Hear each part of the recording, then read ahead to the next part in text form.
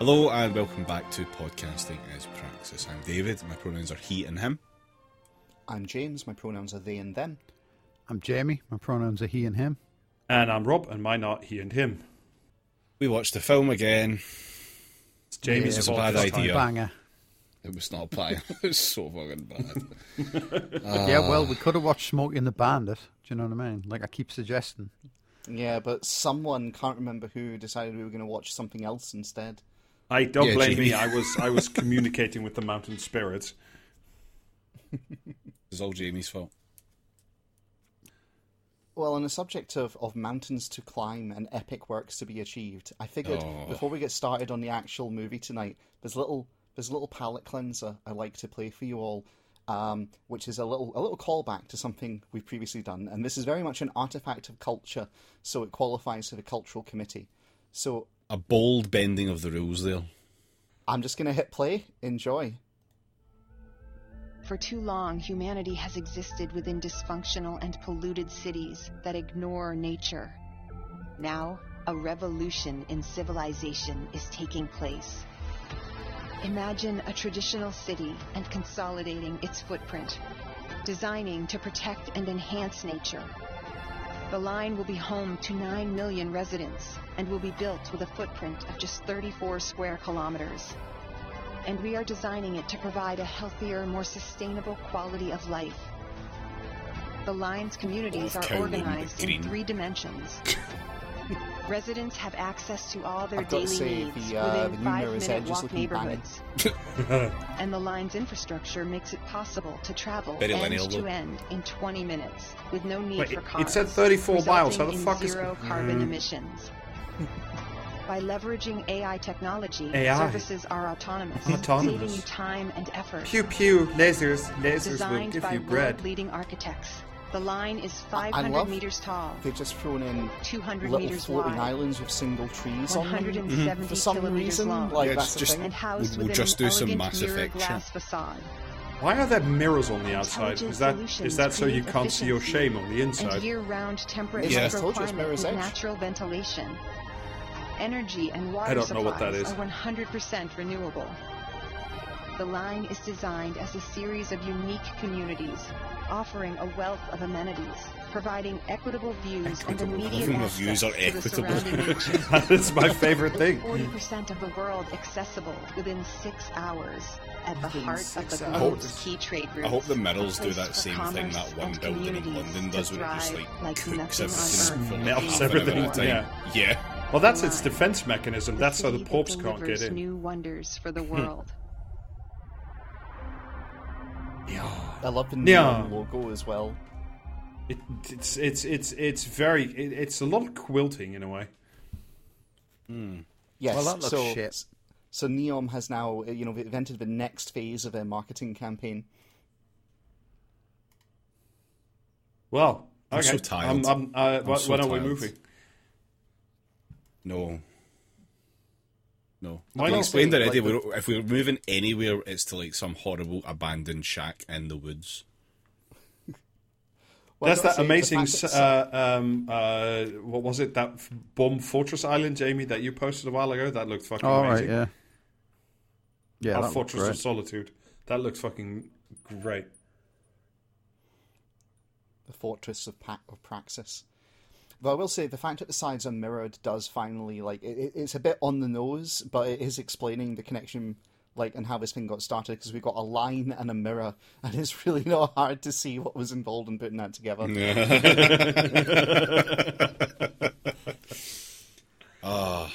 Okay. Well, I don't know. Maybe thankfully, maybe unfortunately, you make your mind up later. That's not what this episode's actually about, though. No. No, because we watched the film. We watched Netflix's new Born Alike, The Grey Man. Isn't it really just Born Again?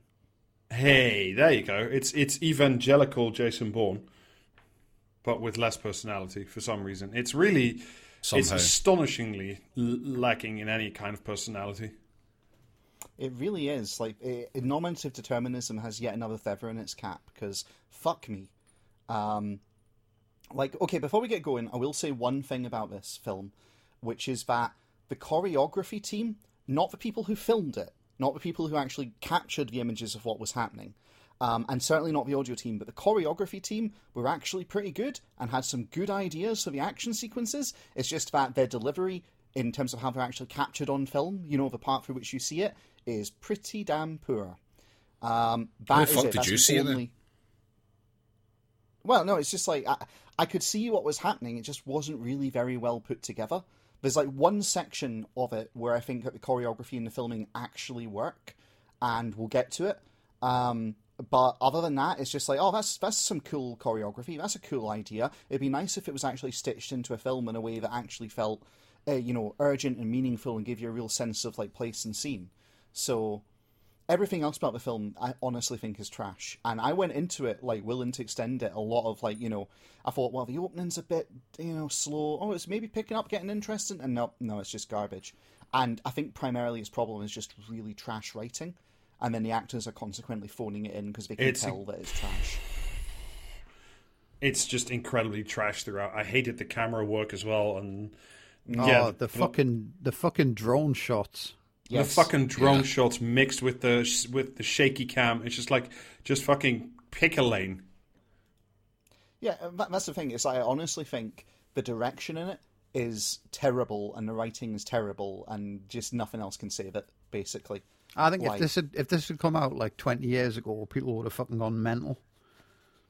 Yeah, probably, but here's the thing. If it came out 20 years ago, it would have been groundbreaking in a variety of different areas, rather than a cheap imitation, which is what expensive imitation, to be fair. Yeah. But that's the thing, it's an imitation of better products. I can't remember whether it was Rob or Jamie who said that this is like, it's John Wick without the charm, and yeah, like that was it felt like someone watched John Wick and went, was that how not about you? we do... I thought it was one of you. No, I didn't say that. No. I did not say it either. I'll take credit for it then, but I don't think I'm the one who said it.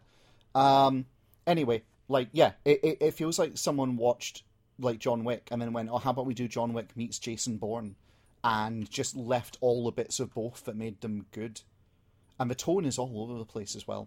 It's really, really bad. It was actually somebody watched Jason Bourne and Deadpool and then battled out a script. Every single line of dialogue by every character was written for Ryan Reynolds. It does actually kind of it does have a lot of that energy, but then instead you get who are the main characters again? I've already forgotten. The grey man, the beige man, and the grey man and the guy with the mustache. It was Alistair that said that, by the way. Okay. All right, there you go. No, just incredibly, just paced. I just like watching. Sorry, I'm a little confused and a little half cut. I don't even know where I was going with the sentence anymore. Yeah, Chris Evans was having like fun. Is my main takeaway. Mm-hmm. I think he was. He was just giving it the full pantomime villain, which was He seemed to sort of understand what movie he was in, and maybe the only one. I mean, he did, but at the same time, it just didn't do anything. Like, I was not compelled by the villain, frankly. In fact, I was genuinely, every time it cut back to him, I just sighed the longer it went on. With his introduction, I thought, okay, this could be interesting, but it was just, like, I mean, I've got to give him credit for committing to playing a sociopath with no charm. Unfortunately, that does not make for a very compelling film. Mm.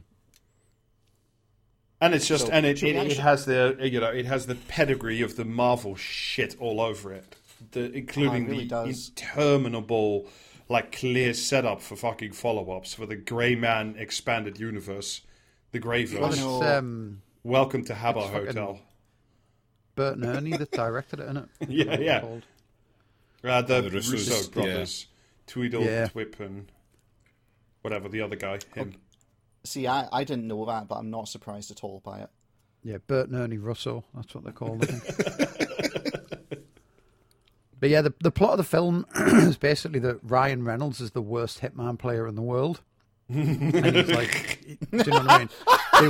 They want him to kill one guy fairly quietly, and instead he just leaves a trail of fucking like bodies and destruction around the globe.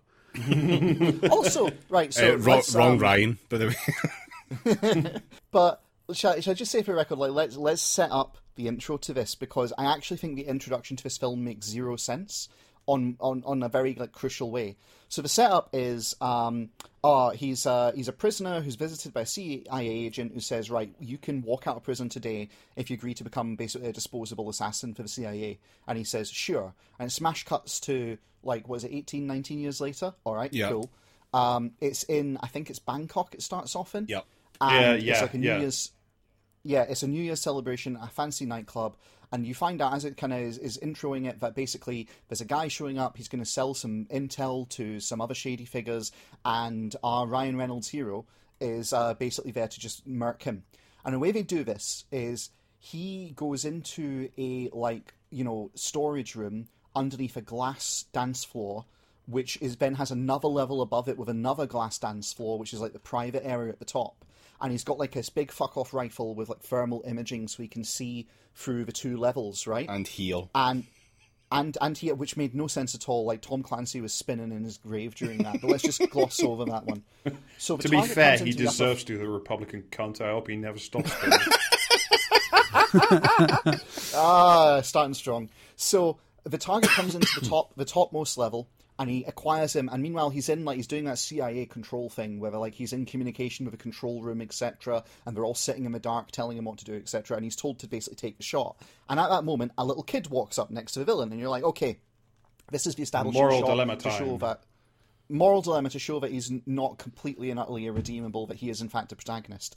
So that's fine, and he goes, I don't have a clear shot, and they tell him to take it anyway, and then the countdown starts, and something ridiculous happens. All the people in the upper floor move over to the window to watch for the ball drop essentially for New Year's, but the target stays in the middle of the dance floor without the kid next to him, and he still doesn't take the shot, and instead goes, guns jammed, and goes into an unnecessary sequence. And it's he had a clear shot there with no child next to him, and he inexplicably just decided still not to take it, even though the child had walked away. And I do not understand any of that. It undercuts the entire premise of the opening. Because, of course, he doesn't take the shot, and he goes and pulls a fire alarm, and as everyone starts clearing out, he then goes on a really crap, like Jamie said, hitman run to take the guy out. But I just don't understand. Well, and also, it's like the hitman without the procedurally generated bystanders, because it's clearly that was the COVID scene, because they're in this massive discotheque, but there's absolutely nobody there. Yeah, it's true as well. Yeah, I think he didn't shoot the guy because the fucking kid was still in the room or something. I don't know. It just seems a bit weird, frankly. Weirder than that was the order was just to kill this guy when that guy was there to sell this specific piece of intel that was hidden in a necklace, and there didn't appear to be any sort of plan to retrieve that in any way, shape, or form. No, there was. That's what. So right, okay. So for the benefit of listeners, he goes on a rampage. We end up having a fight in the area where the fireworks are being set off from big bamboo pipes because I was bored out of my mind already during this scene. I started drinking during this scene. Yeah, and there was one tiny little good bit during that fight in the bamboo pit, which is they actually worked in the fireworks a little bit, but everything else about it was entirely forgettable and shit, right? And so he beats the guy down, and the guy, so our protagonist is called, what is it, Sigma 6 or something stupid like this? Sierra 6. Sure. And so he finds out that this is Sierra 4 who he's taken down, and Sierra 4 basically hands him this necklace as his dying wish, you need to take them down, they're bad dudes, etc. And so that's when Sierra 6 goes rogue, and that's the film. But right after he leaves, our team come in and search for body, and that's the team that were meant to retrieve the intel. So that part, there's not a plot hole. How are they going to do that? Because it's easy to do that if the guy falls out of a window onto a barge full of fireworks because no one else is down there. But if you get shot through the floor in a fucking room full of arms dealers or whatever the fuck, how are these guys just going to turn room service? Do you know what I mean? Just what happened to that guy? I better check for a pulse and then just steal the necklace. You know what I mean? Can't believe the guy I was just going to pay millions of pounds to take delivery of this thing from him has just died and left me the thing to take right now. It's such a shit plan. And before you say it, I know it's the CIA, but I can only suspend my disbelief so much. To be honest, right, looking back at it, maybe the thing that's in the text but they never translated to the screen is maybe he was meant to gun down everyone in the room. Like, maybe that was the actual, like, plan. But if so, that wasn't translated at all in the film. So, already we're off to a real... I remember, this is the opening... Like, the opening scene in the jail, I thought, well, that's all right. It's just scene setting, and it's fairly done. Oh, it's got, Billy Bobby Jobby Thornton is, like, his handler as well. And he's so phoning it in. Like, it's just... I'm honestly quite impressive how little of a fuck he gives about the film he's in. So... He is. Yeah, I like that though, because like Billy Bob Thornton at the best times just annoys the shit out of me. I think he's quite good. I quite liked him in Goliath, which I know is apparently controversial, but I actually thought he did quite well in it. I didn't like him in Fargo. I know everyone raved about him as the villain in Fargo, but I thought it was really oversold. Anyway, but yeah, so that's the opening. That's the setup scene. But the very first opening scene is just boring. It's so boring. Really.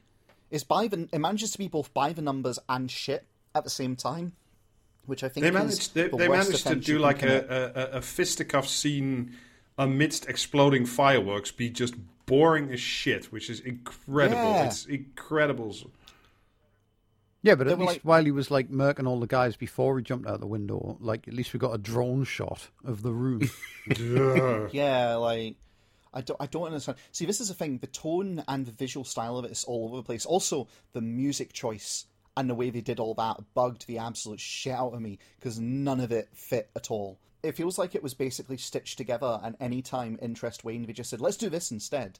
And it doesn't fit. It really doesn't fit.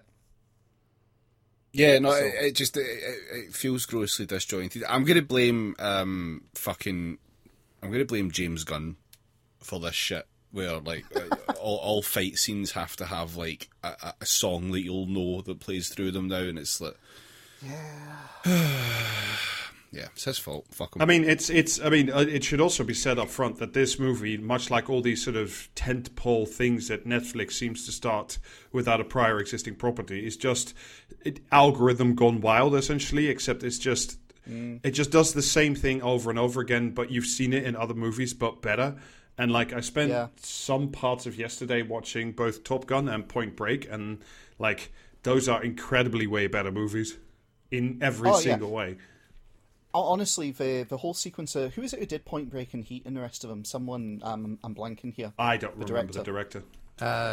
Point Break is Catherine Bigelow, and it is Michael Mann. Oh, is it? Right, never mind. I'm getting mixed up. It definitely feels like someone's watched those films, though, because there are direct homages to them in this film. Like, there's action sequences where you're like, this is the Heat bit. This is the Point Break bit. Like, you know, this is the Uncharted bit. Mm. Yeah, exactly, right. Well, actually, interesting. But yeah, there's like sequences through it where it's like it feels like they basically went, what went good in that film? Okay, let's do that, but better. And they pull off, like, there's one action sequence in the film that I actually thought, that's quite good. And in a better film, that would have been really cool. And that's it. There's just nothing else redeemable. They even have another action scene that could be sort of good, and it's just really badly done with terrible editing, constantly cutting back to the control room and the world's worst acting taking place. So the only credit I'm going to give this film at all is that it knew not knew how to, but knew that it should use superior European public transport to its advantage. Right. See, that I didn't like that scene, but I felt like there was a germ of a good idea in it. Mm-hmm. This is sad. Like, actually, this is my frustration for a film, right? Okay, it's paint by numbers, but in terms of the people who came up with the ideas for the fight and choreographed some of the individual actions, there's clearly good ideas and a lot of talent there. It's just squandered. It's just so bad. And that makes me angry and disappointed, which is not what you really want in a film. So should we go through it and explain the riveting plot to our listeners? I can't remember most of it, but I mean, I'm not going to joke. I've got the Wikipedia summary open because I couldn't remember half of it. And that is, as we've already established, that is the best way to do this, because otherwise we're just going to get sidetracked on boats. Yeah. Whose fault was that? Huh? Not fucking mine. Why did you even bring the boat up? It wasn't relevant. You can't just go, there's a cruise ship though, it looks really cool and mysterious, and then get mad every time anyone asks what's the cruise ship what happened with the cruise ship and why is it stuck at the temporal wall. I love how that bit has just transcended episodes and is now just lingering behind every cultural committee as a festering abscess of resentment. Like, it's wonderful. But I still don't know what it's happened not to that consistent. vote. I just want to know. Inquiring minds would like to know. So yeah, okay. I'll start us on the summary, and we can like comment on it as we go, I guess. So he kills a dude. He gets given a necklace with an encrypted drive in it, detailing the corruption of what the Wikipedia calls rising star CIA official Denny Carmichael. Right, Played by the guy from Bridgerton. I'll need to take your word for it. I genuinely Oh, is didn't that what recognise he's him. in? Right, okay. He's like, you know, competently, like, he's not particularly memorable, but he's competently acting the role of like evil CIA overseer, essentially. Is he? And Is he though? I mean, Is he like? I think, to be fair, I think maybe it's just the fact that It's the role's very incredibly straightforward. dialed in, and also it was at some point there's a discussion takes place where they're like, "Oh no, this is the bad CIA that does bombings and overthrowing people and assassinations, Well, not we'll the get- good yes. CIA." Yeah, right. You know, like there are reasons to talk about this film, but we'll get to that. That's a bit later. So he takes the drive. He immediately gets an unmonitored phone call from that guy who's like, "Listen, did you lift anything off the body?" And so he like hedges and they like do a little bit of phone. I don't back still and forth, understand which- why he's hedging. Why doesn't he just say, "Yeah, I have it," or "No, I don't"? Like that seems much easier. I was trying to decide whether it's worth it. Honestly, it's bad writing, which is meant to advance the plot and Because build the guy that he like fucking killed on the barge told him like he was like fucking what was it like fucking Sierra 4. Sigma Male 4 or something like that. Well, anyway, so he decides he's going to go rogue, and he promptly changes clothes, goes to an internet cafe, disconnects the computer from the internet, which I thought was a nice little touch, and then just checks what's on the drive to find it's encrypted, but it's clearly got information on that CIA guy who's just contacted him, whose name I've already fucking forgotten. after Denny, reading it I before. can't forget it because Denny. I can't hear it in any voice other than fucking Tommy Wiseau's. Oh, hey, Denny. No, like, I cannot hear that fucking name without Tommy Wiseau popping into my head. I hate it. So at this point, he decides he's going full rogue. He refuses extraction. He calls his old handler, Billy Bob Thornton, and says, listen, I'm into some shit. Can you get me out? He arranges for him to be picked up. And you're like, okay, cool. So now we're going to get Well, into not some just kind picked of up, he gets investigation. picked up by cool operators, and you know Well, that they're cool operators. Well, we'll get to that in a minute, because this film has interesting issues with its wet work teams. So meanwhile, you don't find this out till later, but just for the sake of narrative, he sends the drive to a former handler of the program he's in, who lives in Prague. We'll get to her later. And also to Prague, because this movie loves exotic location. Come to another country, shoot people That in exotic got location. so fucking annoying to the point where I actually genuinely got confused and thought a severely weird teleport had occurred. Well, that's also because I they have think to like display the name of the country they're in all the time, and it's Yeah. just like The thing- okay, Yeah. The thing that annoyed me about that is when they have the flashback that we'll talk about. They have a flashback which we'll get to, I guess. Ooh, but yes. they didn't tell you which country that was in, and that just left me confused. Yeah. I have a lot of feelings about the way this film is structured, which we'll get to when we talk about the flashback. So anyway, same time, CIA bad guy Carmichael decides to hire the villain of the show, who is a mercenary, a former CIA agent who was kicked out for being too sociopathic for the CIA, and this is me making a massive jerk-off motion off camera, and basically like sets this guy up to go track down our great hero. Well, here. I mean, they have, but if you're going to get like an ex-CIA operative for like wet work, you're going to have to get like Chris Evans with a fucking pedo tash because King Josh is already in prison. Yeah. I will say the pedotash was the single bit of inspired choice for his character, and that's it. Everything else about it is terrible. Also, I quite enjoyed that they hired him at the CIA, and his backstory is that he was caned out after 6 months for torturing people. And I'm like, you don't spend the first 6 months like learning how to work the email and getting coffee for people. They just point you straight to the nearest like torture pit or something. Yeah, but he was like doing it on the bus or something where people could see. So we get at this point he reveals that he's like, okay, so who's he close to? He's like, well, his ex-handler who's retired. He's like, okay, well, this is they easy. have daddy issues between them. Yeah, so we'll find his handler. We might not have a file on this guy because he's been erased from the system, but his ex-handler, we've got his file, so we'll find someone who matters to him, kidnap them, and then we'll squeeze the handler to find out where he is. And this is actually like, there's a little bit of like the one like interesting sequence in the film flows off the back of this, but essentially, they kidnap the handler's niece, who's a young girl of like, what, 12, 14, something like that? She's the girl from the I Think You Should Leave Tammy Crap sketch.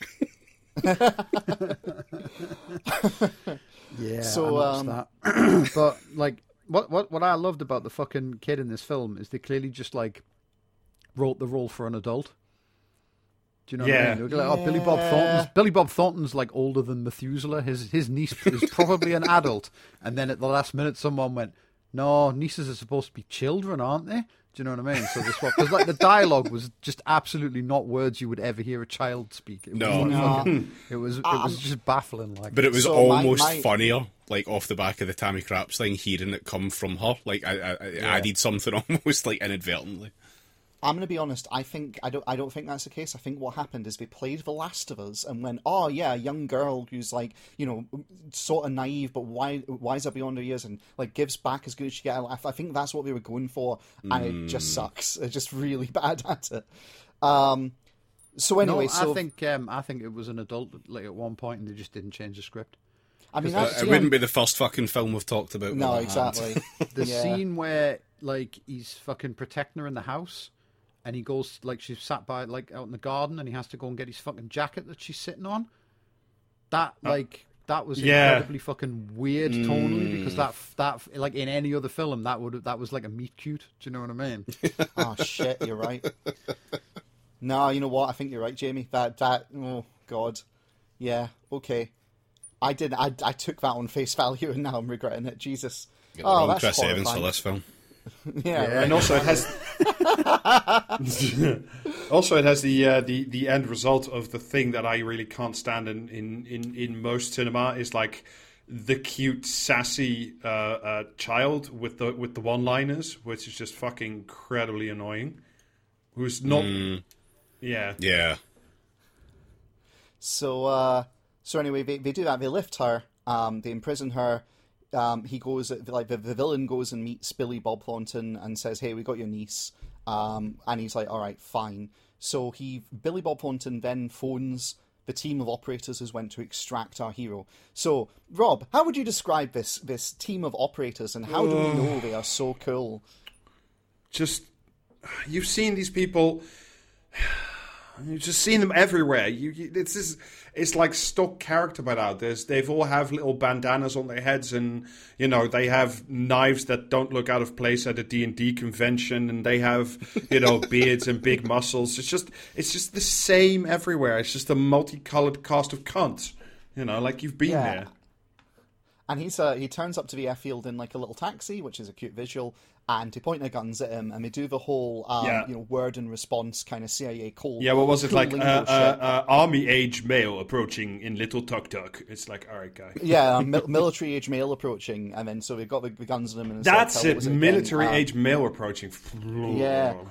And then they're like, okay, challenge, hermit, response, hermitude, or some stupid shit like that.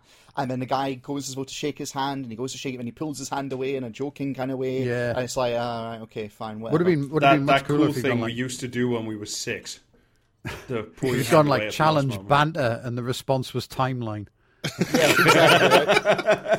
Right? That's for if you need to identify to another listener that you indeed are shared listeners of this podcast, that's for challenge and retort, banter and timeline. Anyway, so they get on the plane, and the plane it's a cargo plane. It's got like a fucking Jeep in it, and he just goes to get some sleep. See, before we go any further, by the way, I'd just like to stop and just talk about the dialogue slightly for a moment. Yeah, go on. Boys, your boy, lads, like, my guy. Every single sentence in this film could be finished with the words, no homo, and it wouldn't seem out of place.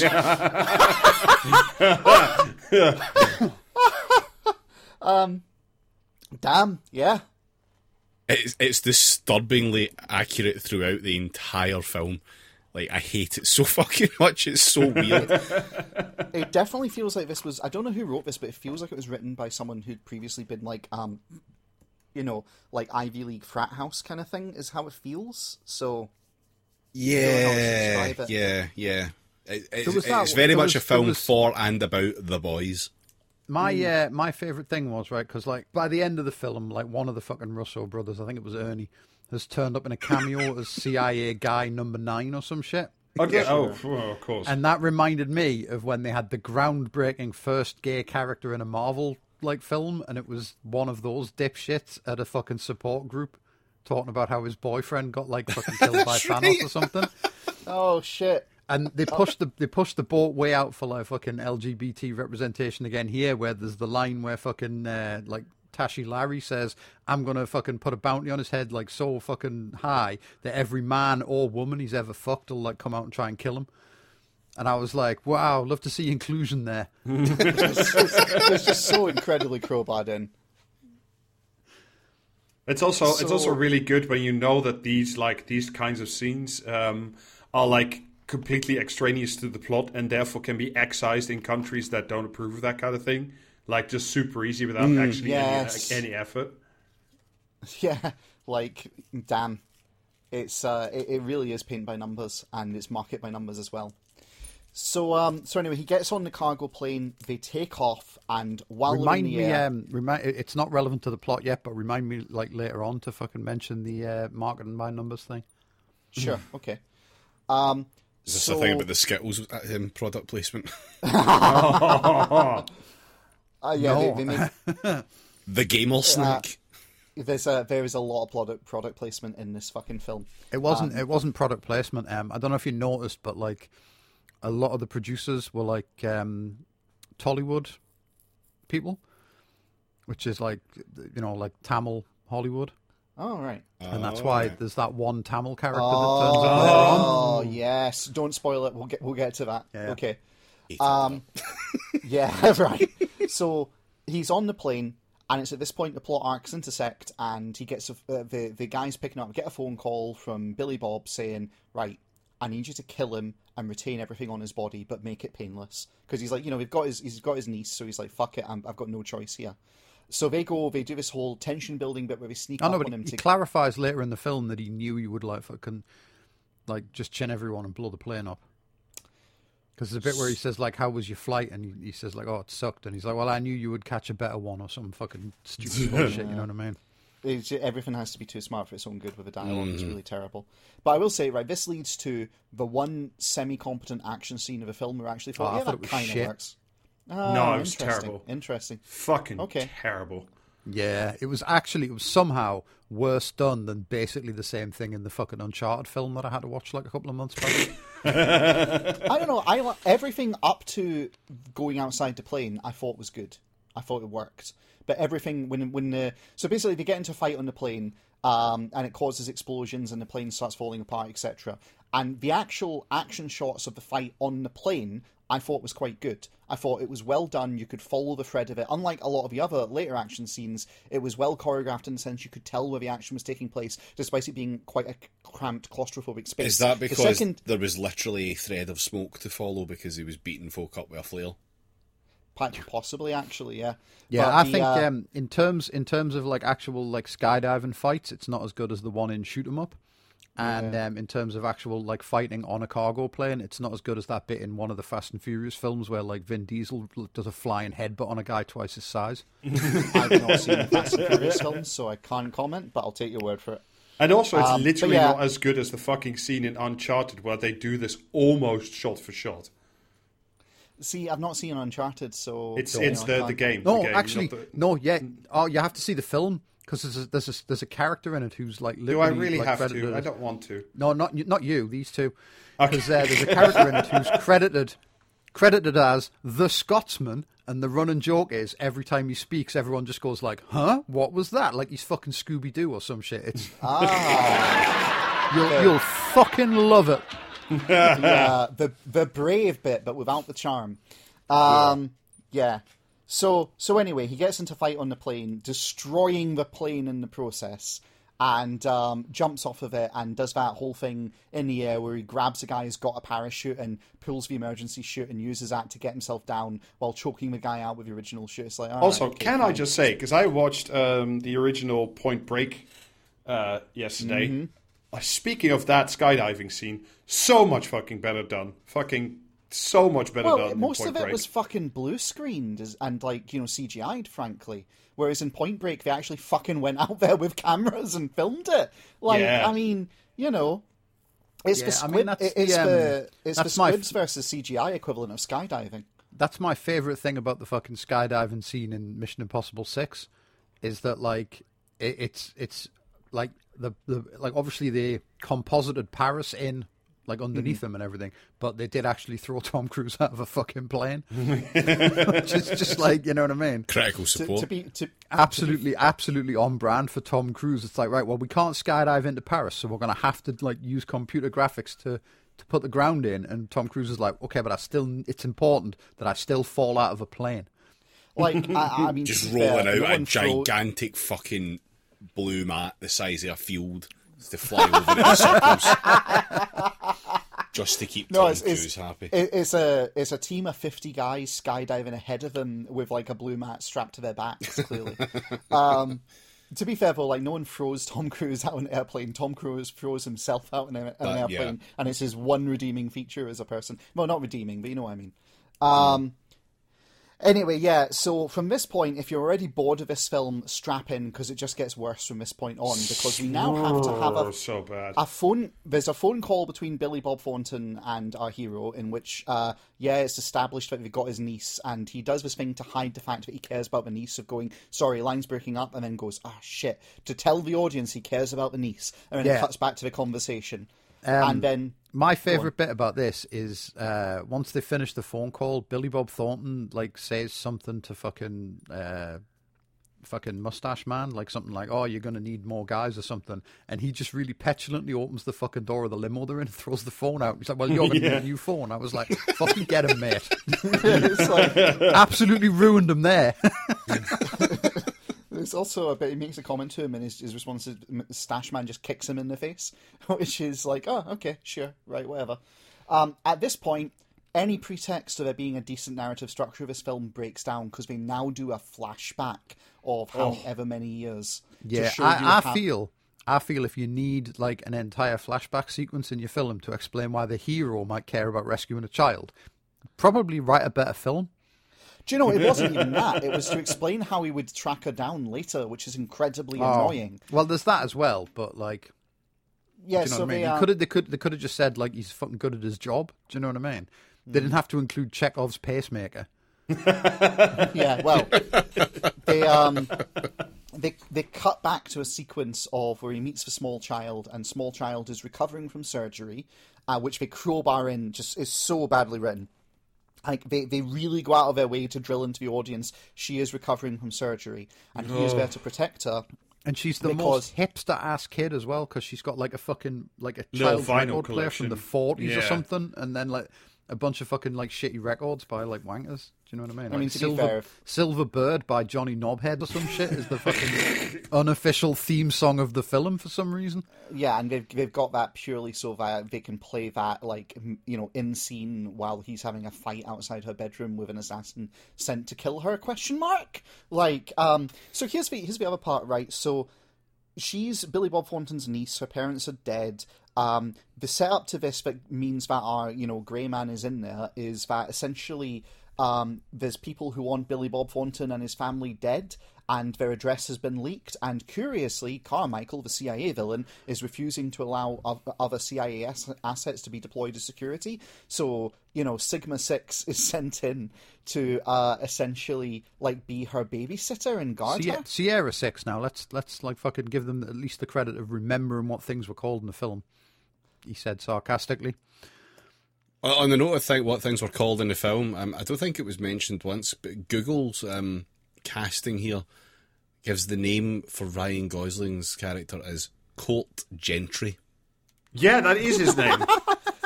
Was that mentioned in the film? I must have completely fucking missed it. Scene. It is in the first scene. Oh, I'm glad you clarified that, because when Rob was fucking live tweeting the film to me over Discord, I had no idea what the fuck he was talking about when he brought that up. That's amazing. Oh.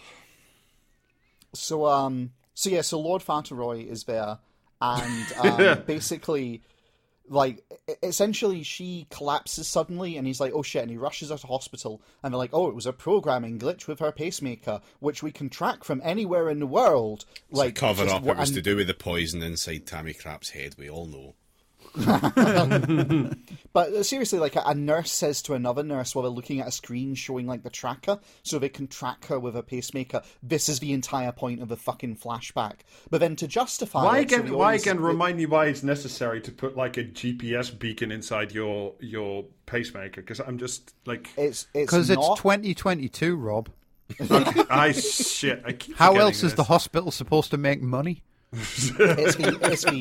It's the Internet of Things, and if she doesn't pay her subscription, then they'll turn off her seat warmers and disconnect her heart. So, yeah. Isn't that the plot of Crank 2?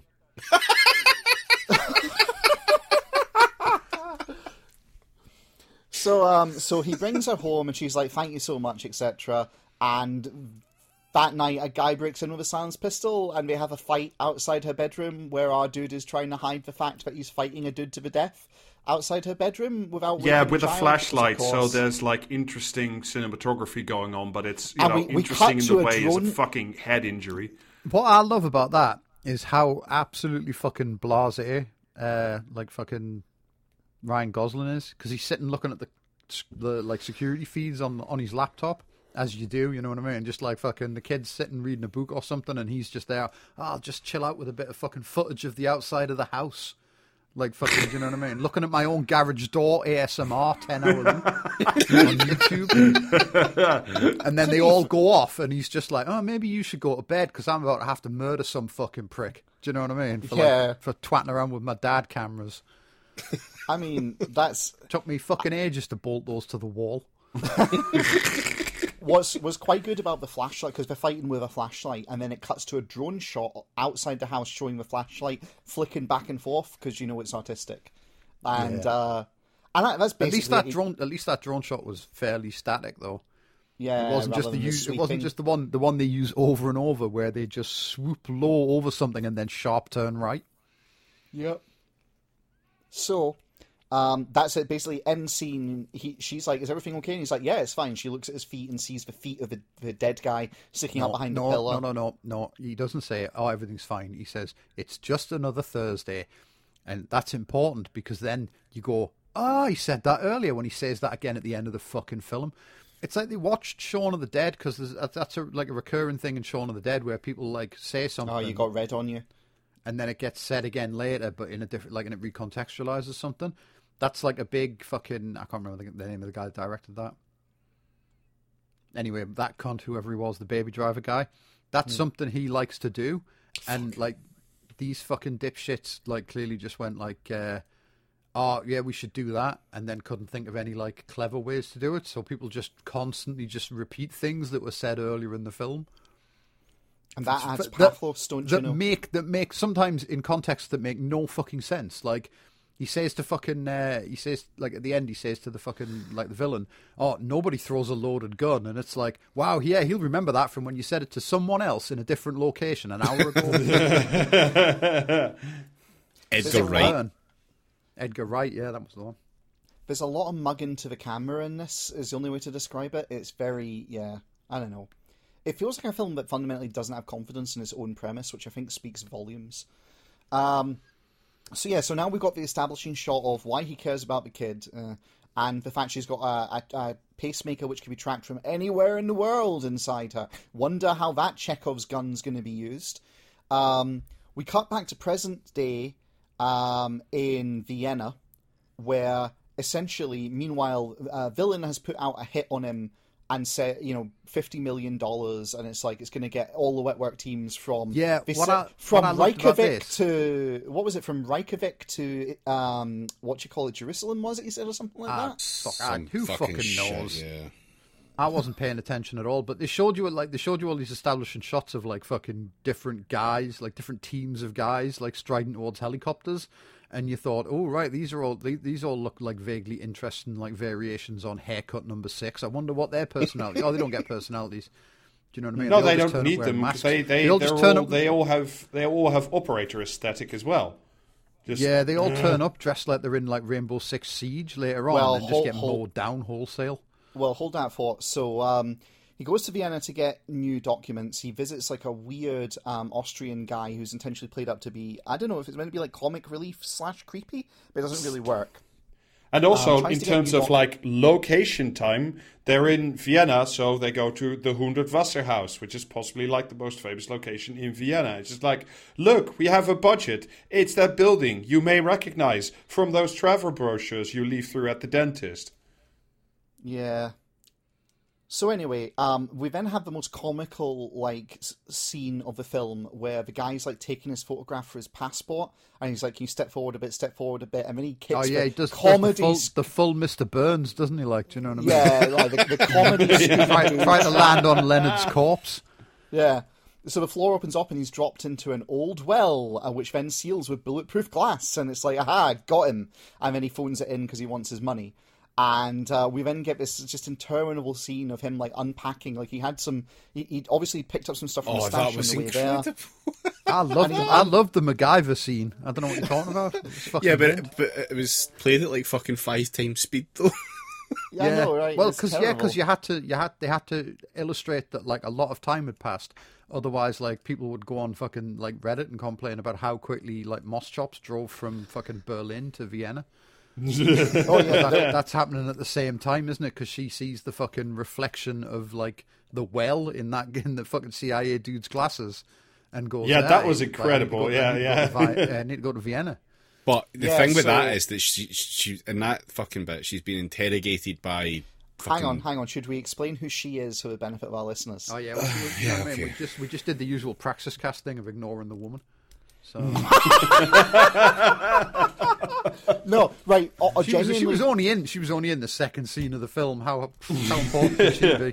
Well, no, to be fair, right, it looks like very phoned in, and then it only becomes relevant at the end of this scene we're on, so, it's not misogyny at play here, it's just bad scripting. So she is the woman who was there as perhaps if she were a better written woman, Yeah, well, that might have something to do with it. She is the lead on the ground in the first assassination scene. I don't know, like, we remembered the 46-year-old child. What? Yeah, that was quite memorable. Who's the 46-year-old child? The one with the record collection. This is another swimming episode where we all paid attention to the movie. This film is so fucking. It's mercury. It just like it both poisons my brain and glides off it effortlessly. Like it's really not very good. So she basically, there's a scene where she's pulled in Berlin and debriefed by evil CIA, villain lad, which gets cancelled halfway through because he's away to Vienna because the guy's been found. Not before he suspends her though, and she's like, right, fuck, my only way to prove I wasn't involved is to capture this guy myself. This will be important later because we then get a scene in Vienna where the like actual pedo stash villain turns up. Also, with a wet crew. Yeah, sorry. Also, side note, by the way, she's played by Ana de Armas, who is also incredibly underserved because she plays pretty much exactly the same role as she does in the last 2 Bond movies, where she's a zillion times better and more entertaining. Last one Bond movie, isn't it? She's in 2. No Time to Die, I'm pretty sure. And the other one as well, but very briefly. Oh, I didn't know. I don't think so.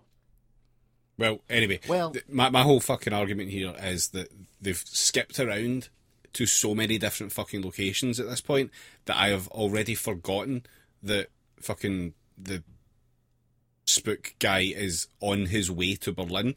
So it was very confusing for me to go, why the fuck did she just appear in Vienna so quickly? Because I thought she was getting like done in the interrogation. Oh, they had that like establishing scene where she was about to get on the plane for like fucking CIA, and then the guy rang her, or the guy waiting at the plane handed her a phone. Too many people were expecting to be wheels up. Yeah. Yep. It's really dire. Anyway, but long story short is he MacGyvers his way out of a well by breaking pipes in it that cause water to flood it, so he gets close to the surface. It was some proper like fucking.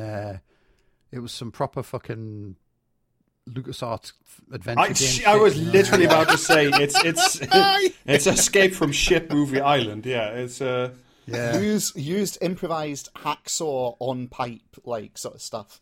Never trap Ryan Gosling down a well that has a rubber chicken with a pulley in the middle in it. So he basically, just as the guys show up at the well, he blows the surface off the well and comes out swinging and takes. Also, down the not team. just blows it up. He takes like the gunpowder out of a couple of bullets and creates an explosion that I can only like credit as thermonuclear at the same time. And now I'm not a physics person, and I don't give a shit about that. In general, I look forward to some dipshit on YouTube like having to fucking like myth bust this and see whether it would actually work or not. Because like the worst part of it for me was like he emptied the gunpowder out of like all the bullets in his gun, and I'm like, yeah, okay, fair enough. And then he just dropped all the empty like fucking like shell casings in the napkin with the fucking gunpowder, and I'm like, don't you want that to have as little like open space in it as possible to make it explode? Yeah. Also, so here's the physics on why this wouldn't work, because he takes a couple of shots at the bulletproof glass and it just like stays there. The idea that the kinetic energy from all of the gunshots at once would have enough of a punch when we've already shown that multiple bullet shots on the same place don't really do much to the glass. It's like it doesn't follow. No, but it doesn't break the glass. He just like blows the fucking hinge off or something. Because like the whole well comes out of the ground and just like fucking decapitates 6 guys. I suppose. Anyway, so he comes out swinging, and then he takes down all the... famously, being underwater next to a huge explosion has never been bad for anybody. Actually, yeah, that's a good point. The shockwave, if that shockwave was strong enough to blow the hinges off, it should have flattened him. But oh well. Anyway, yes, he comes out swinging. He takes out all the lesser mooks, but then he gets incapacitated by the villain, who like pepper sprays him and holds a gun up to his chin. Has got him against a wall, and the guy doesn't kill him immediately because he wants the card. And he's like, "Have you got it?" He's like, "Yeah, I can't find it. I think can't really see. It's in my pocket." And he hands him the pin to a grenade as a grenade drops at his feet. And the villain looks down and goes, "Oh, ballsy." Then they both dive different ways out windows. It's just the worst shit ever. This film, the Russo brothers must have like an incredible fucking defenestration fetish, because every cunt was just jumping out of windows all the time. Do you know what I mean? Like the universe this film's set in doesn't have doorknobs or some shit. People just leaping through fucking plate glass constantly to exit a room. It was like everyone in the film just spent their entire childhood just watching Die Hard over and over and over. Do you know what I mean? Like, that one scene from Jurassic Park where the guy goes, "Clever girl," because that's essentially the same line as in the stupid grenade drop scene. Yeah. So he gets out, and then he just inexplicably just starts walking away rather than running. And totally understandably, the villain just comes out after him and shoots a couple of shots over his head. And he's like, "Ah, shit." And at this point, he's then bailed out by CIA handler woman who was in the previous scene showing up and trank gunning the villain. Why? And just again, you could have just shot the guy in the head, and the movie would have been over there. Like I'm fine. She's been suspended. She's had to hand in her real gun and badge. Raspberries. Well, I mean, no, but like she's there to prove that she's still good at her job and deserves a place in the CIA, and they don't let you have that if you shoot independent contractors. Barely. That's true. No, you do. If Mustache Guy had been a South American like democracy, she'd have been fucking like all, you know what I mean, gone ham on his ass. But yeah, or like some person living in an Afghan village, they like double tapped in the head is a sequel to a promotion. But what I really liked about that scene though, is she shoots him in the arse with a dart gun. Chris Evans like just does a whole ass somersault down the stairs. I was like, that's pretty good. That like. Then, meanwhile, there's some dialogue because he's lost a shoe. Our hero's lost a shoe during all this, so he's sizing up the villain's shoes, and then it shows you he steals his shoes before. Yeah, but you see, because like Billy Bob Thornton said at the start of the film, I get it, you glib. And so, you know what I mean? That was his character established. He just has to... Because he keeps asking people what size clothes they wear. Yeah, I thought... Before he either buys their clothes or, like, fucking murders them. Honestly, I thought it was just, like, a nod to, like, the shoe fetish community who are just out there and you know, you got to draw them in to make your box office work.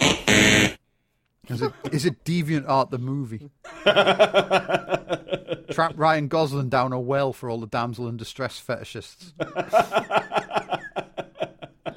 It MacGyvers its way out of a well or it gets the hose again.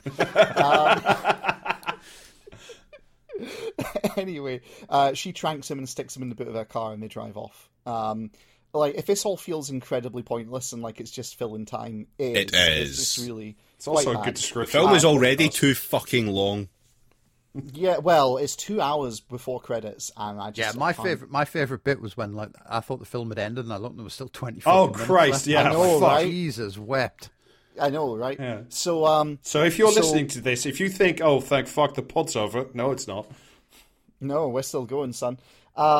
So at this point, they have some banter and discussion, and he's like, well, how do you know they won't kill you next? And she's like, okay, where is the card? And he's like, why should I tell you? And she's like, well, I just saved your life. And he's like, fair point. It's in Vienna.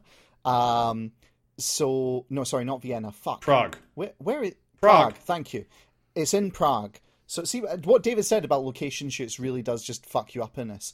So they decide they're going to drive to Prague. Okay, where they meet the previous I want to say as well, all this European like fancy European location hopping was fucking wasted on me. You could have told me the entire thing was set in France, and I would have believed you. I know, right? So they drive to Prague, except for the bit in the flashback, which was clearly set in Robert Redford's house from Winter Soldier. Well, they directed that as well, so that would make sense. Yeah.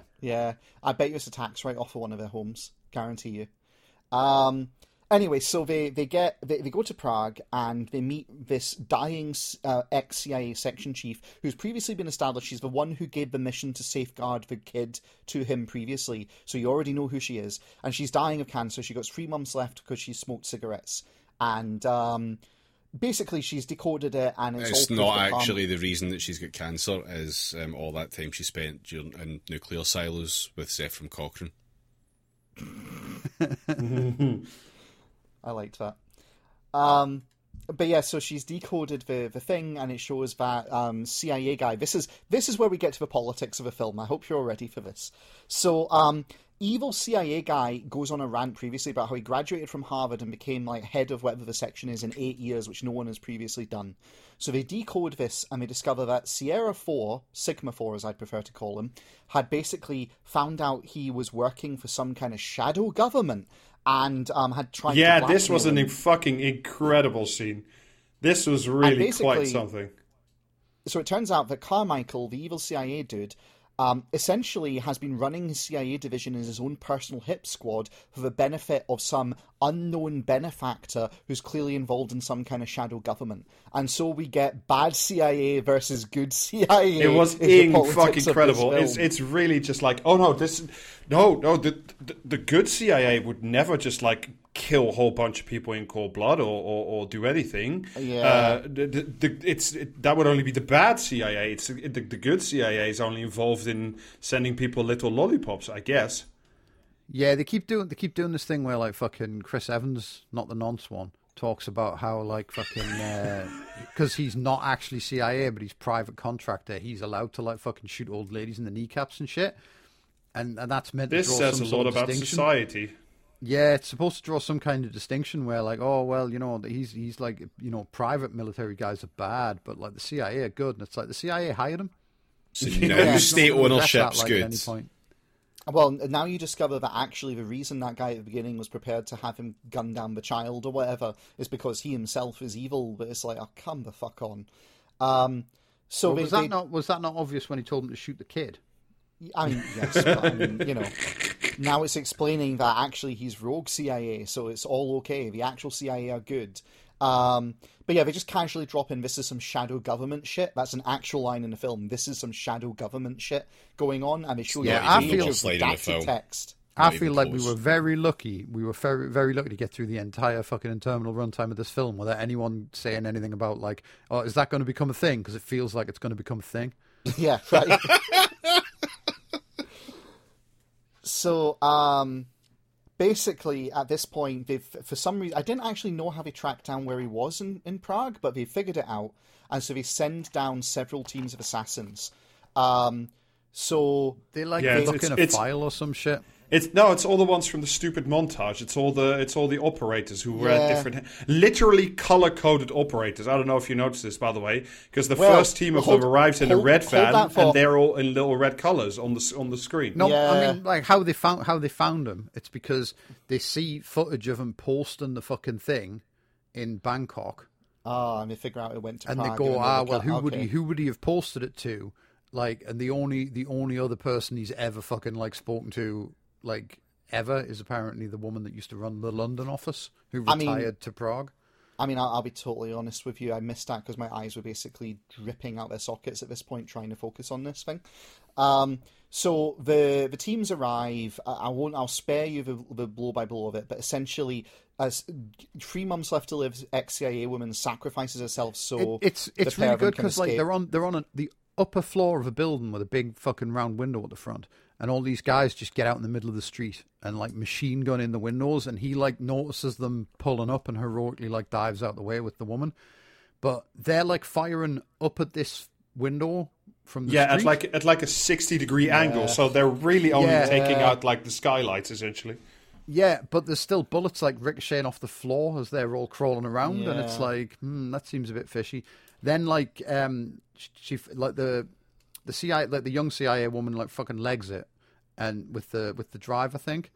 Yeah. So he gets tricked like by the old lady into going into the fucking like escape hatch, and then she shuts it behind him, and then she turns on the fucking like hob on the cooker, and the guys, like the fucking strike team guys, all get all the way upstairs into the building without noticing that the gas is somehow from this one fucking ring on the cooker must be like the fucking back of the Saturn V. Do you know what I mean? Like, it fills both stories of the building with gas, like in about like 3 minutes. It's fucking incredible. Single-handedly responsible for the pan-European energy crisis is this fucking cooker. Yeah.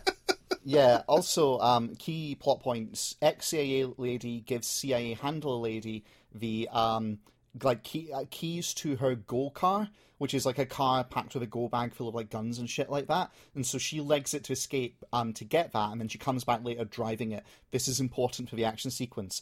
So at this point, I missed that, and I didn't even fucking question it. I was just like, she's got a sports car, and why not? Yeah. You know what I mean? So he gets outside and is promptly, like, he's almost going back in to try and save her when it explodes, and at this point, the Prague police show up and arrest him. And he, like, knocks a few of them down, jumps a fence, is legging it away, outruns a police car on foot, which I found was particularly hilarious, and gets smashed by a car as he tries to cross the street. They grab him, arrest him, take him to the middle of the square, and, like, handcuff him to a railing in the middle of the square while the SWAT team show up, because by the way, this is obviously a bad dude. He was able to disarm 3 police officers. There's just a big, gunshots and all the rest of it. We don't know what's going on. The square also, by the way, is, I think, a map from like Unreal Tournament or something. Like, it's clearly clearly designed as like a gun arena. Yeah, so he's like, you need to empty the square, and they ignore him, so he steals a gun, fires it in the air, because cops notoriously like it when you take their gun and don't just shoot you dead instantly. And that causes the crowd to start running, at which point the Payday gang show up and start doing what the Payday gang does best, which is shoot cops. None of them were wearing like clown masks. These were all like fucking Tom Clancy. These are special operators, I tell you, because they wear the little skeleton hoodies. Well, I don't know, man. With the amount of equipment and all the rest of it, it felt very much like a Payday mission. No, it's Rainbow Six Siege. Yeah. Like, some of them had cosmetics where they got, like, a skull mask over their face or whatever, and some of them just looked like regular guys in a fucking helmet. But regardless, they show up. They even had 2 guys with fucking, like, ballistic shields. Well, out of a van at one point. Yeah. So again, reminding you of like better movies where like I can't remember where the side of the van opens and there's like a minigun or something in there. And it's like, no, it's just 2 dudes in a shield one of whom holds the other, that's like very close. The minigun coming out of the van, I think that's Howard's End. It's the remake with the Jacko as well, the bad one with Bruce Willis. Don't even fucking bring that up. You have to do that at some point. That is one of the worst films. I saw that in the fucking cinema. Holy shit, man. You paid for that, you fucking loser. No, my mate worked in the cinema, so we all got in for free. It's not a waste of time if it's stolen. Anyway, so this then plays out a scene, and what makes this scene especially riveting is they continually cut back to the special ops room where Mustache Pedo Guy is going off about. I should rephrase that actually. Where Pedo Mustache Guy is going off about... Important distinction in case people think they accidentally switched Chris Evans's in the middle of the film. Exactly, right? No joke, that's what was in my head too. So, yeah, he's basically commenting on and directing the mission, where, of course, we're all wearing GoPros to go back to the central office, etc. Meanwhile, there is another character who we've not mentioned until now, who's been really background wallpaper, who's like the deputy to this dude. Another woman. Evil CIA Is guy. this because we're doing this on purpose? Yeah. Again, if they wrote these women better, we'd probably talk about them more.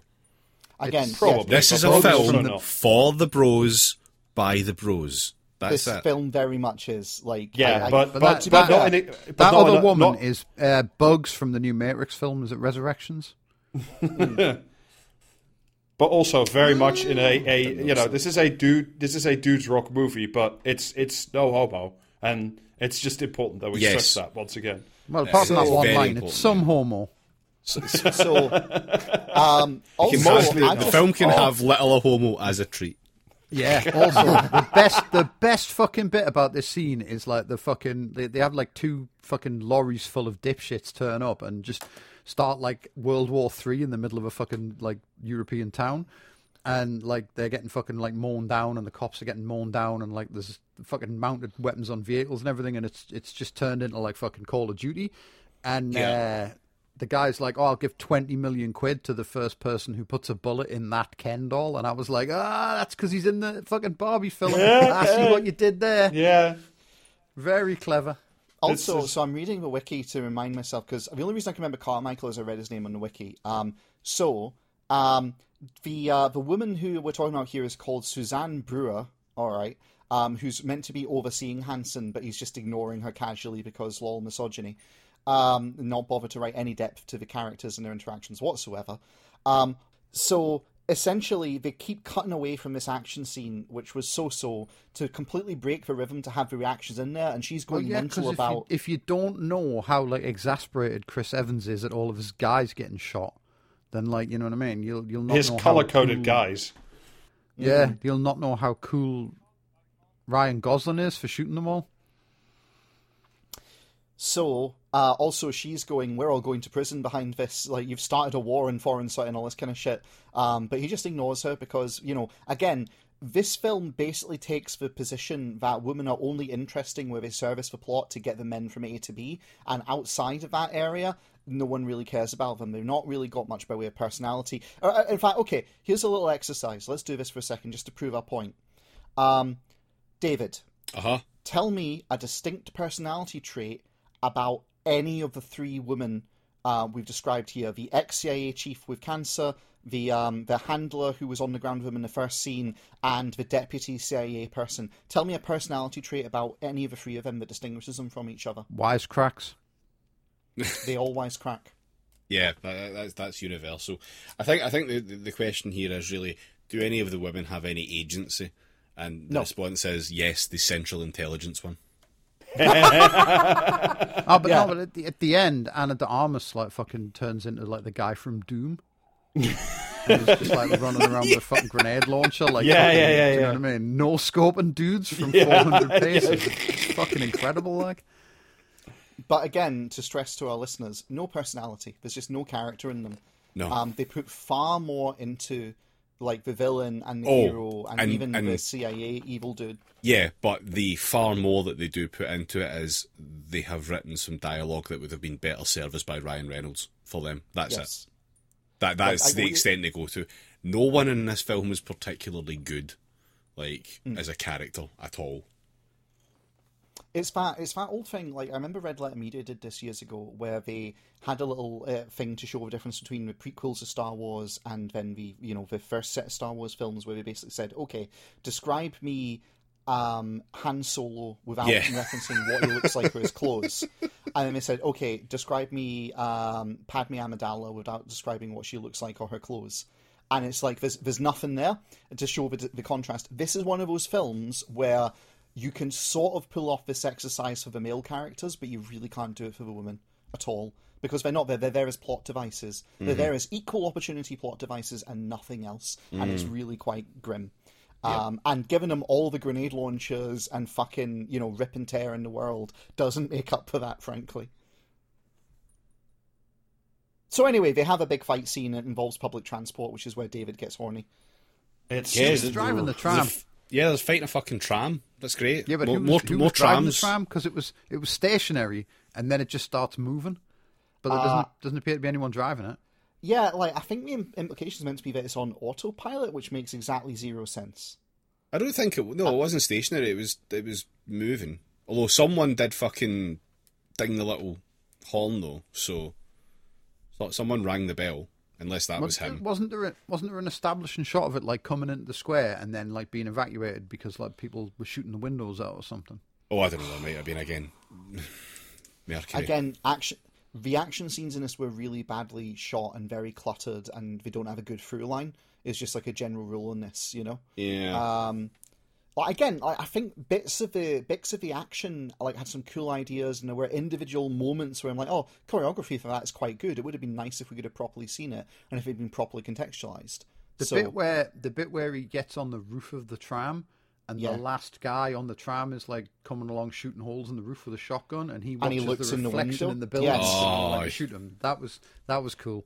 Yeah, that was the only section from that entire sequence I thought that's excellent. And then Did you not like the bit where they 9/11 the building with the tram though? Yes. No, because I'll be totally honest with you. All of this fucking cool guys don't look at explosions kind of bullshit just doesn't really do it for me. I'd much rather have do you know what made the Bond films good? It was good fight choreography in tight enclosed spaces where it felt like everything had weight. Whereas this film, it felt like it felt that the Bond thing. When there were fights going on or gunfights, it felt like there were some kind of stakes and people got hurt. Yes. Like when Jason Bourne gets his ass kicked, like he's limping five scenes later. Whereas this is like, oh, you can stab Ryan Reynolds literally in the neck 5 times, and he's just like, can somebody just take me to the hospital, and that can take a few hours. It's fine. To be fair, until we see him stabbed by a pen, we don't really know what he's up to. So. Yeah, it's got that whole. So I've seen on YouTube this scene in the Fast and Furious where someone cut this together. It's all the action shit and getting knocked around they do in one of the films, and everyone's like fine until the final bit where there's a terrible scene and that the guy's been badly hurt because suddenly all the other actors go, oh my god, he's badly hurt. It's got that kind of thing. There's no weight to any of this. And it really undercuts it, which is a shame because there was some very cool, the choreography team for this were quite good. It's just they were let down by literally every other part of the film, including again the filming, which really undercuts it. But so anyway, they fucking take out the extraction teams and they're getting away in the car when suddenly there's one last lone operator. Can you guess what he's called? That's right, listener. He's called Lone Wolf. Yeah, his code name is Lone Wolf. An operator named Lone Wolf, which is where the Tamil production stuff cuts in, doesn't it, Jamie? Yeah. There's a Tamil guy following him on his own, and also Chris Evans' character is incredibly gay for the guy, which I thought was quite cool. But he tracks them. They go to a vet. They take fucking Ryan Johnson or whatever the fuck he's called to the vet. And then they go to a hospital because they need to fucking steal something. I can't remember what the fuck they're doing in the hospital. They need to get the tracking stuff. Oh, for the girl. Yeah. They've got the serial number from the fucking weird guy, but they need to actually track it from a hospital. And then while they're in there, the lone wolf turns up and they have a really cool fight. Yeah, wherein it also turns out that the junior CIA handler Ana de Armas is not just a junior handler, but also a fucking CIA master assassin with Mortal Kombat skills, essentially. Like, she's 1 inch removed from like being able to do like get over here moves. Mm. Yeah, that was a fairly cool fight scene. Then we get the incredible like fucking who throws a loaded gun thing that they want to call back to at the end for no reason. The hospital fight scene was fucking incredible with the whole defibrillator as nunchucks bit. Like that was just fucking. That was ridiculous. I laughed at that. It was good. See, it was great. It was the one genuinely like fucking inspired part of the film. That fight scene, like I said, the choreography team don't suck. It's just that every other part of this is fundamentally flawed from the get go. Anyway, so Lone Wolf steals the drive from them, right? And then takes it to Pedo Stash dude. In the castle in scenic location, Croatia. Yeah, because, we just need to do a fucking warpath throughout Europe, essentially, for this film. So, meanwhile, they are tracking her down, and sure enough, Scenic Castle. Six infiltrates the mission while... oh, God, what's her name here? It's Miranda is her name, which I genuinely could not tell you from watching the film. If it was said, it was said, It's not used. In fairness, you didn't know that the main character's name was Court Gentry either, so... No. So... It's just so many questionable choices, yeah.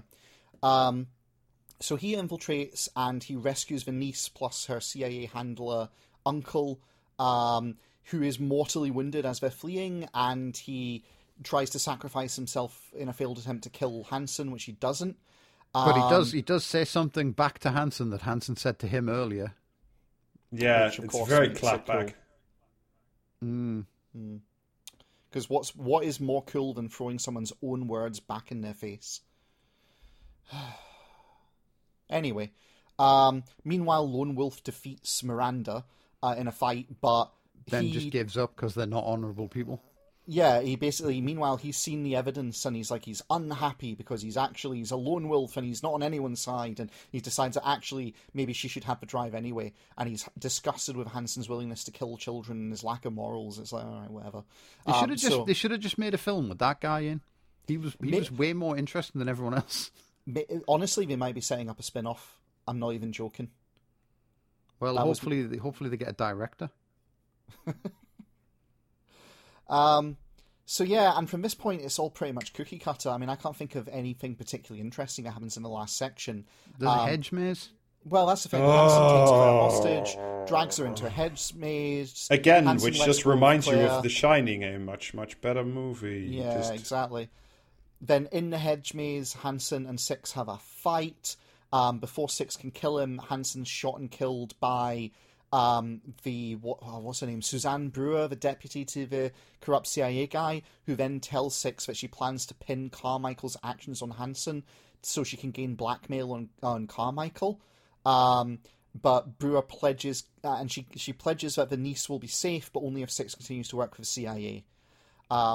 They basically cooperate in the cover-up. They're forced to. No action is taken against Carmichael. At the very end, Six escapes custody and frees Claire. It could have just ended like 20 minutes before all of this. By the way, Jesus wept. But we get another rendition of like Little Silver Bird. Yeah, very important. Fuck, that was by. As he escapes with her, and Carmichael and Brewer are left dumbfounded as to how Six was able to get away, setting up the Last of Us style assassin and child sidekick sequel, almost certainly. Well, it is. I've just checked this. It was announced that a sequel is in development with Gosling reprising his role, and the Russo brothers returning to direct. He will also produce the film with Joe Roth, Jeffrey Kirschenbaum, and Mike LaRocca, while Stephen McFeely will write the screenplay. Oh, huzzah. Yay. Can't wait to see the next one. We are not doing the next one. Like, I genuinely want. What if it's good though? Yeah. What if it's really good? What if the next one's shit, and then we have to watch the third one in case it does a Has Fallen style turnaround? This is... if they recruit Nick Nolte for the sequel, because they keep referencing the old man as the bad guy, if they get the wizard back, then I'm fucking in there. That's okay. That's the one circumstance in which we'll review the sequel, I think. But there's like got to be a million actors that could pick for the old man that would like make this a fucking day one watch. Ryan Reynolds.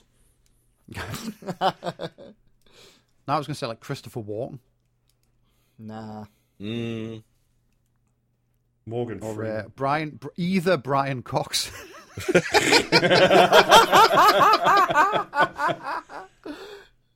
I tell you who they could get. Werner Herzog. Oh, yeah, okay, watch that, yeah. Maybe, actually. I don't know. I will say, this film is not as good as The First Has Fallen. Oh, no, it doesn't have any... I disagree. This was merely bland, whereas The First Has Fallen film was astonishingly racist. Yeah. Well, yeah, but that's what at least makes The First Has Fallen film memorable. Whereas this, frankly, I'd rather I forget a film that like has no racism in it than remember one that does. I mean, yeah, okay, sure. From content production perspective, though, I'd rather have something we can actually be like, seriously mad at and make. I don't know. This is I cannot. We've done 90 minutes on this horse piss. I know, and it's been a fucking effort. You know that scene where Billy Bob Thornton gets his fingernails pulled out? It feels like that. That's what this recording has been like of this film, because I swear to God, I cannot remember half the shit. That, by the way, film. was one like 20. All of a sudden, I'm like, what the fuck? Did we get into like a latter season of 24 here? Like, what the fuck was that all of a sudden?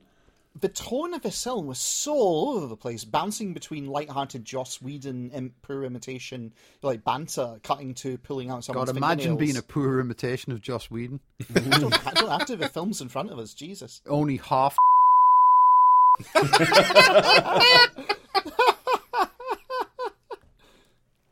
Oh dear. Yeah. Okay. So that's your cultural committee for this month. Yeah. We'll stop doing these when enough of you demand it. Yeah. And even then, we may continue out of spite. More seriously, though, if anyone would like to write in, if any of our patrons would like to write in with a suggestion on films we should have a look at, we will promise to at least consider it. We will at least consider them. Nah. No. I prefer just like thinking of some shit at the 11th hour and then everyone getting really mad. The next cultural committee's already been decided, unfortunately. So, because like if you let the patrons write in, they'll all be like, "Oh, you should watch this film. It's about like a thing that happened in the real world." And I'm like, "No, we should definitely watch something with Daleks in it." Or like fucking, do you know what I mean? In fairness, you will just find a way to watch something with Daleks in it anyway. Yeah. So, would you like to hear the kicker for this film, by the way? If we must, but sure. Kick me instead. I was just going to mention. I meant to mention this, but it cost about $200 million to make, and in terms of releases outside, it's hard to tell what it's done on Netflix because that's all subscription based. But internationally and worldwide, it's made about $250,000. Yeah, there you go. Didn't it only come out on Friday? That's still really poor for past opening weekend on a budget of $200 million. Yeah, well, certainly with this cast, shown it really but no one's going to the cinema these days anyway, though, are they? I mean, to be fair, nobody's paying for fucking Netflix these days either, like because it's shit. Yeah. To be fair, like they're gonna reintroduce ads because it turns out that the infinite free money volcano is over. Whoops. Well, maybe if they didn't cancel every good show they ever somehow made. Yes. And people would like fucking stick with them, but instead it's like, oh, you enjoyed that, did you? Well, fuck you. Horrible. We're not making any more of that, but we're paying $100 billion for Friends. Yeah, like have fucking Bright too. Yeah, I know. And it's like they just are they still making that after like fucking Max Landis turned out to be like LA's premier sex offender? I don't know. Probably. No idea. I don't even know that story about Max Landis. So he's a fucking sex offender. Yeah, not wrong. Yeah. But I mean, the problem with Netflix, fundamentally, is they want everything to be like doing gangbusters, like Stranger Things or whatever, but they don't understand that to create an ecosystem where you can get a breakout like Stranger Things or whatever, you need to support a whole bunch of stuff which is really good, but that doesn't have a wide audience. It's got like it's got its supporting niche, and it keeps them on the platform. Exactly. So fucking this. Bring back Santa Clarita Diet and bring back the Dark Crystal, you fucking cunts. The Dark Crystal. So much money was spent on that, and they just fucking went, nah. Absolutely, bring back the OA. That was fucking batshit. I loved it. I wasn't into the OA, but I appreciate that a lot of people liked it. So it's like, yeah, why cancel that? What was the other one? The one that, the one about psychic connections. It's by the people who did The Matrix. Sense8, yeah, like that, for example. It's not just the people that did The Matrix. It's also the guy that did Babylon 5. Oh, all right. I didn't know that. Oh, okay. Yeah, but instead they cancel all of this shit. They did at least like let them fucking wrap up like 4 seasons worth of stuff in a 2-hour film for that. For fuck's sake. It's more than fucking Drew Barrymore and Raylan Givens got. Yeah. Fuckers. Won't even give them it as well. Like, actually fully will not give them the rights to it, even though they've opted to buy it from Netflix. They've refused to even do that for, like, I think it's like 10 years or some shit they're making them wait. They just sit in the IP. Fucking horrible cunts. I hate them. Anyway, this has been the airing personal beefs of the podcast section. Yes, it's why we're here. Yeah. Sorry Alistair isn't here to join, but, you know, he'll be back hopefully next week. No, well, I mean, like, rip Alistair for watching half of this fucking film and then not even having to, like, do a podcast about it. Also, may I just say, big rip to my partner who ended up watching literally half this movie drunk out of her mind Sunday night and then watched the whole thing again with me today.